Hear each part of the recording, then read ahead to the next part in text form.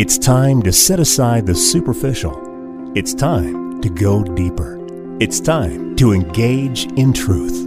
Here's John Bornschein.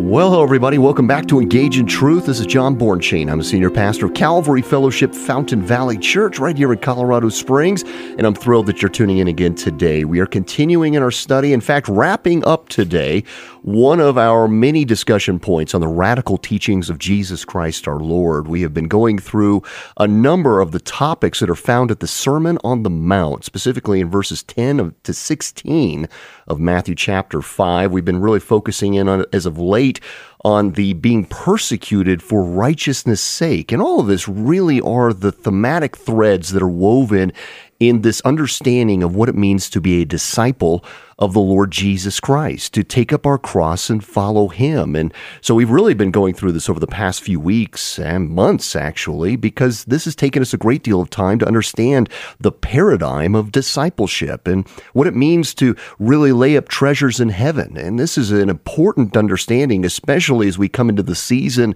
that is now upon us, where we are spending a great deal of time in grocery stores and shopping, trying to find the perfect gift for somebody and getting really stressed out about trying to create the perfect Christmas environment that is really now stretched out into October, and all of the shopping that goes with that, and trying to make accommodations for family and feeling a bit of the stress with all of the inflated costs and everything that goes with this season. We can really lose sight of what it's all about. And I hope that you had a very special Thanksgiving with your family. You know, on last week's broadcast, we were trying to challenge you that this time of year, you are going to be easily saturated with so much noise that we will fail to keep our eyes on the prize of what it means to truly be a messenger of truth, a gospel truth giver, the good news, the message of salvation that the Lord has declared for us to give to the world around us that is living in darkness. You are the light bearer. You're the city on a hill that cannot be hidden as you bear the light of truth. And of all seasons, while you're right now, you're going to be surrounded perhaps with family members that are making attempts to come out and see you, or you're making those desired efforts to travel about. All of these stresses, I want you to first and foremost be thinking about, how can I bear the light of truth today? How can I live faithfully in service to Jesus Christ and truly live the radical life that He has called us to, that is totally in opposition to the way of flesh? And this, my brothers and sisters, is how we lay up treasures in heaven. It's not going to be easy. You're going to feel like the black sheep at times, where you're going to be the outcast, the one that family is even talking about behind your back, because they may even say words that are hurtful and persecuting you in certain ways because you've taken a stand for Christ. And yes, even everything you say and do, even without words spoken, all you do is reflect the glory of God, because all you want to talk about is the joy that fills your heart, that Jesus Christ came incarnate, that He bore the punishment of sin, and because of His life and His death and His resurrection, we have hope eternal. We have the promised salvation that comes, the resurrection of the dead, that the saints will be with Jesus Christ forever and ever. Why would you want to hide this message? Why would you not want to share that message? And yes, it will come with friction, and the Lord will bless you for doing so. So we're going to talk about that today, and what it means to be persecuted for righteousness' sake. And certainly that can look very different from country to country.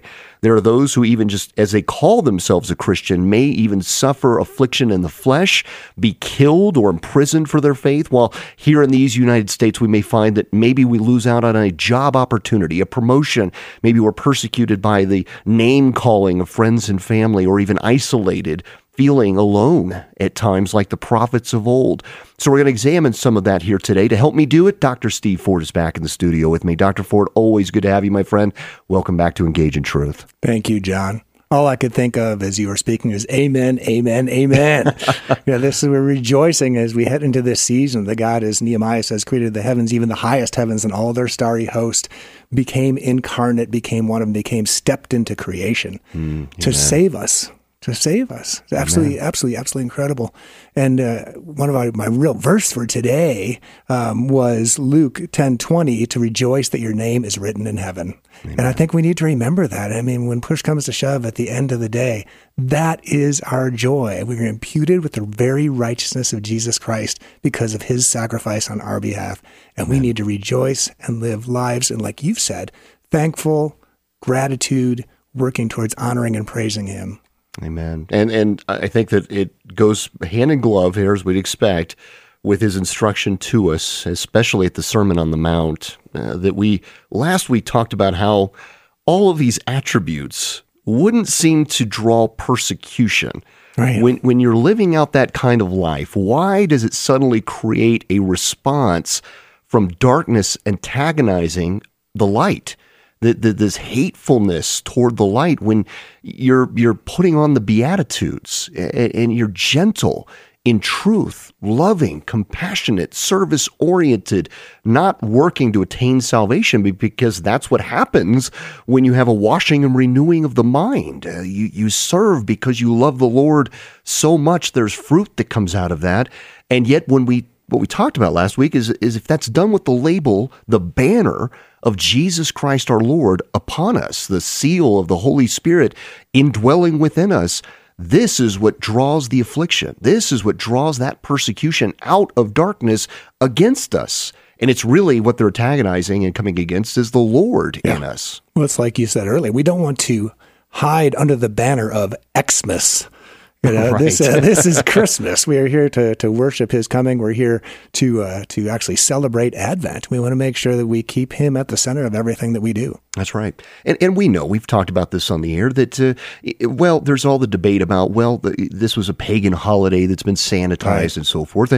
And truth be told, when we look at history, we can see that it most likely was around September, October, possibly of the Lord's birth. Some would say it could have been in the springtime. I err more on the side of the fall in alignment with those holy feasts of even the Feast of Tabernacles, and seeing the timing of when the shepherds were out in the fields and with their flock, and the timing of when they were moving the herds and so forth, and the Migdal Eder of the watchtower and when they would have been in that, and all those timings. We've talked about some of the sequencing of that. We probably will here before we get to Christmas. But what we look upon the time and the season now is that people have appreciated and think about the birth of Jesus Christ. So we seize that moment. Let's talk about Jesus Christ in everything, even without words spoken, as we see to the instruction to the wife with the ungodly husband, that even without a word spoken, her countenance would be arrayed as such that he would even hear the truth without the words. It would be seen in her. And that means there has to be joy on our faces. There's got to be a right paradigm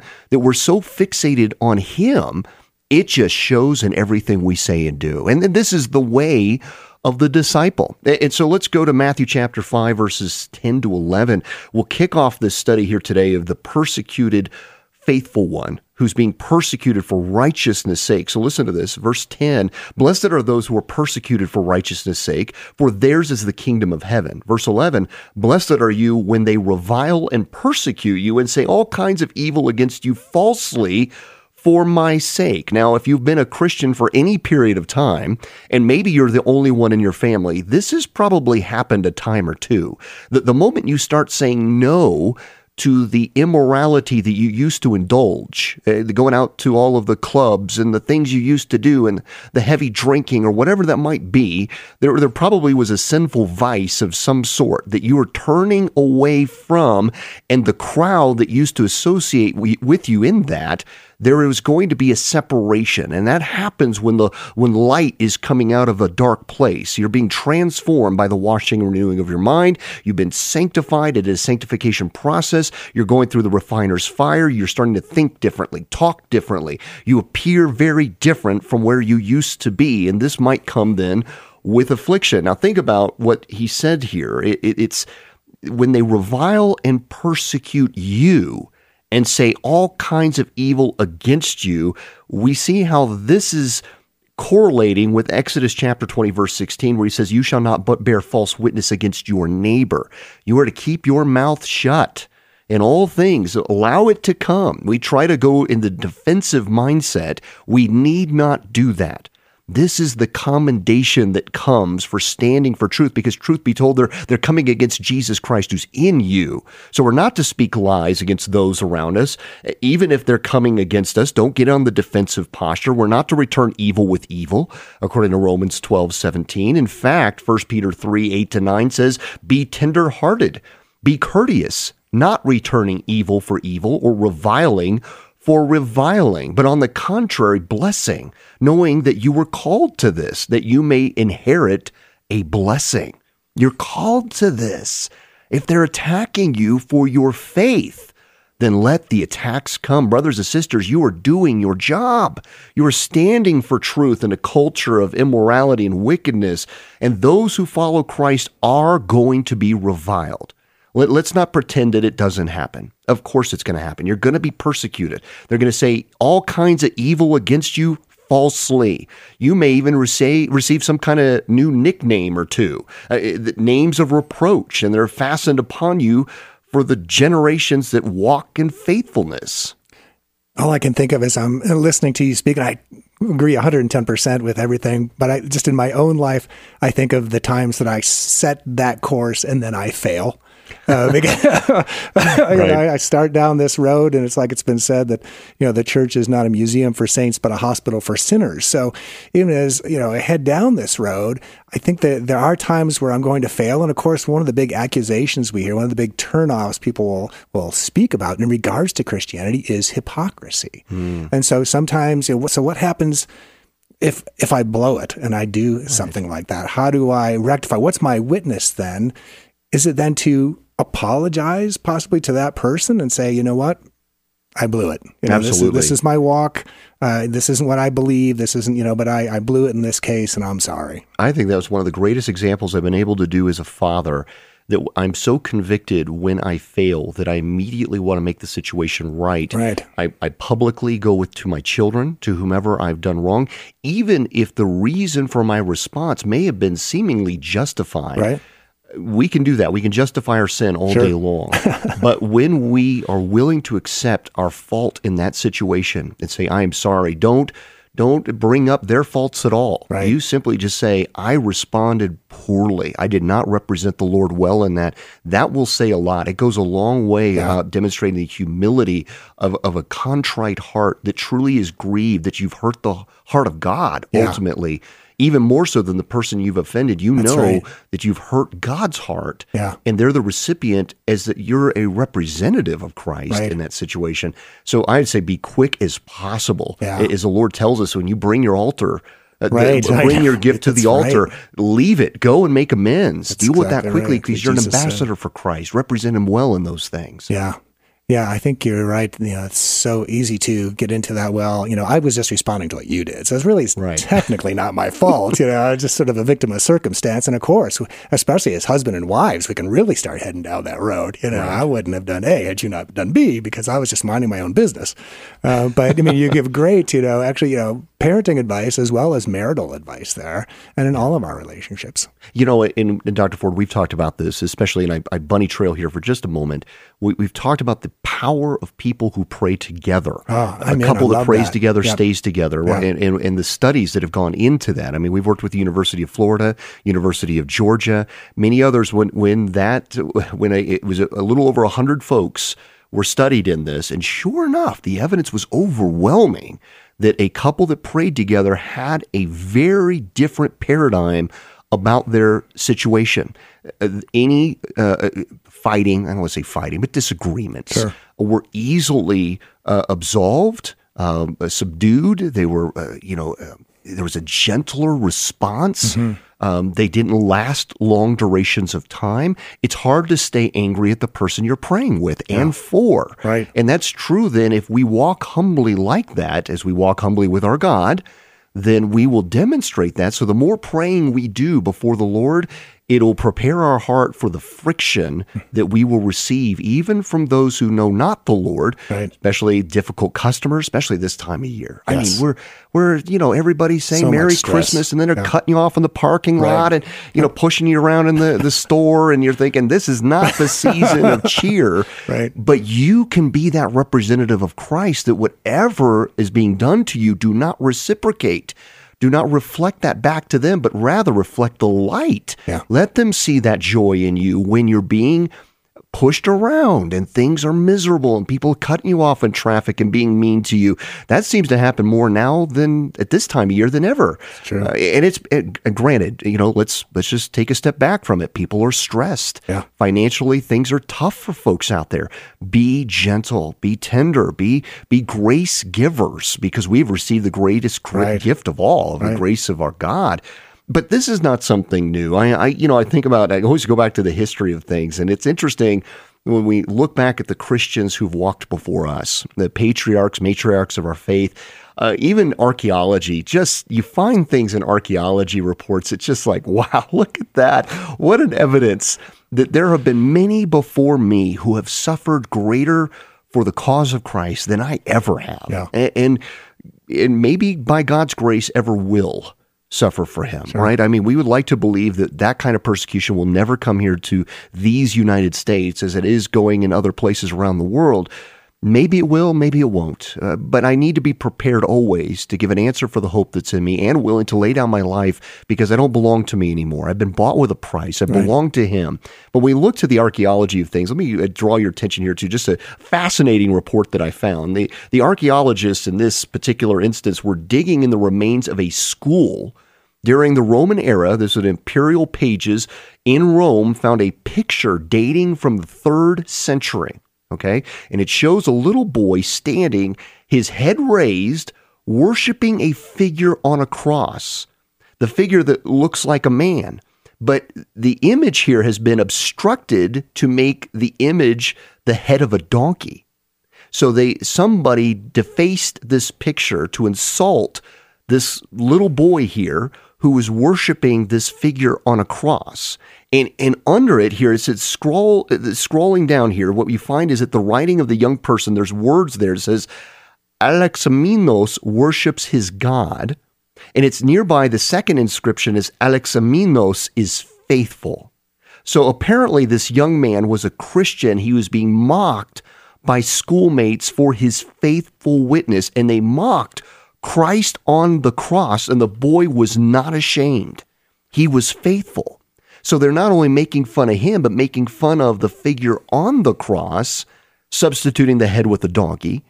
And you think about that, we've dealt with, perhaps as I'm talking right now, we can perhaps visualize a past experience in our own lives where we were bullied, the subject of bullying, and we think, well, bullying's worse today than ever before. I don't think that's the case. I think sin has been sin since day one, and we have seen persecution even in schools since the 3rd, 4th centuries. I mean, it's even prior to that, perhaps since the fall of the Garden of Eden. We have seen wicked men do wicked things, and schools just seem to be a haven for such behaviors. And so here's a little boy taking a stand for Christ against all odds, against persecution. It's documented in the history books.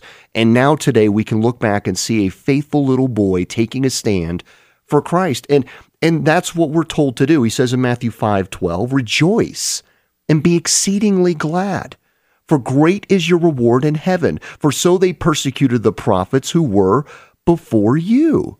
So all of this is for righteousness' sake, verse 10, for my sake, verse 11.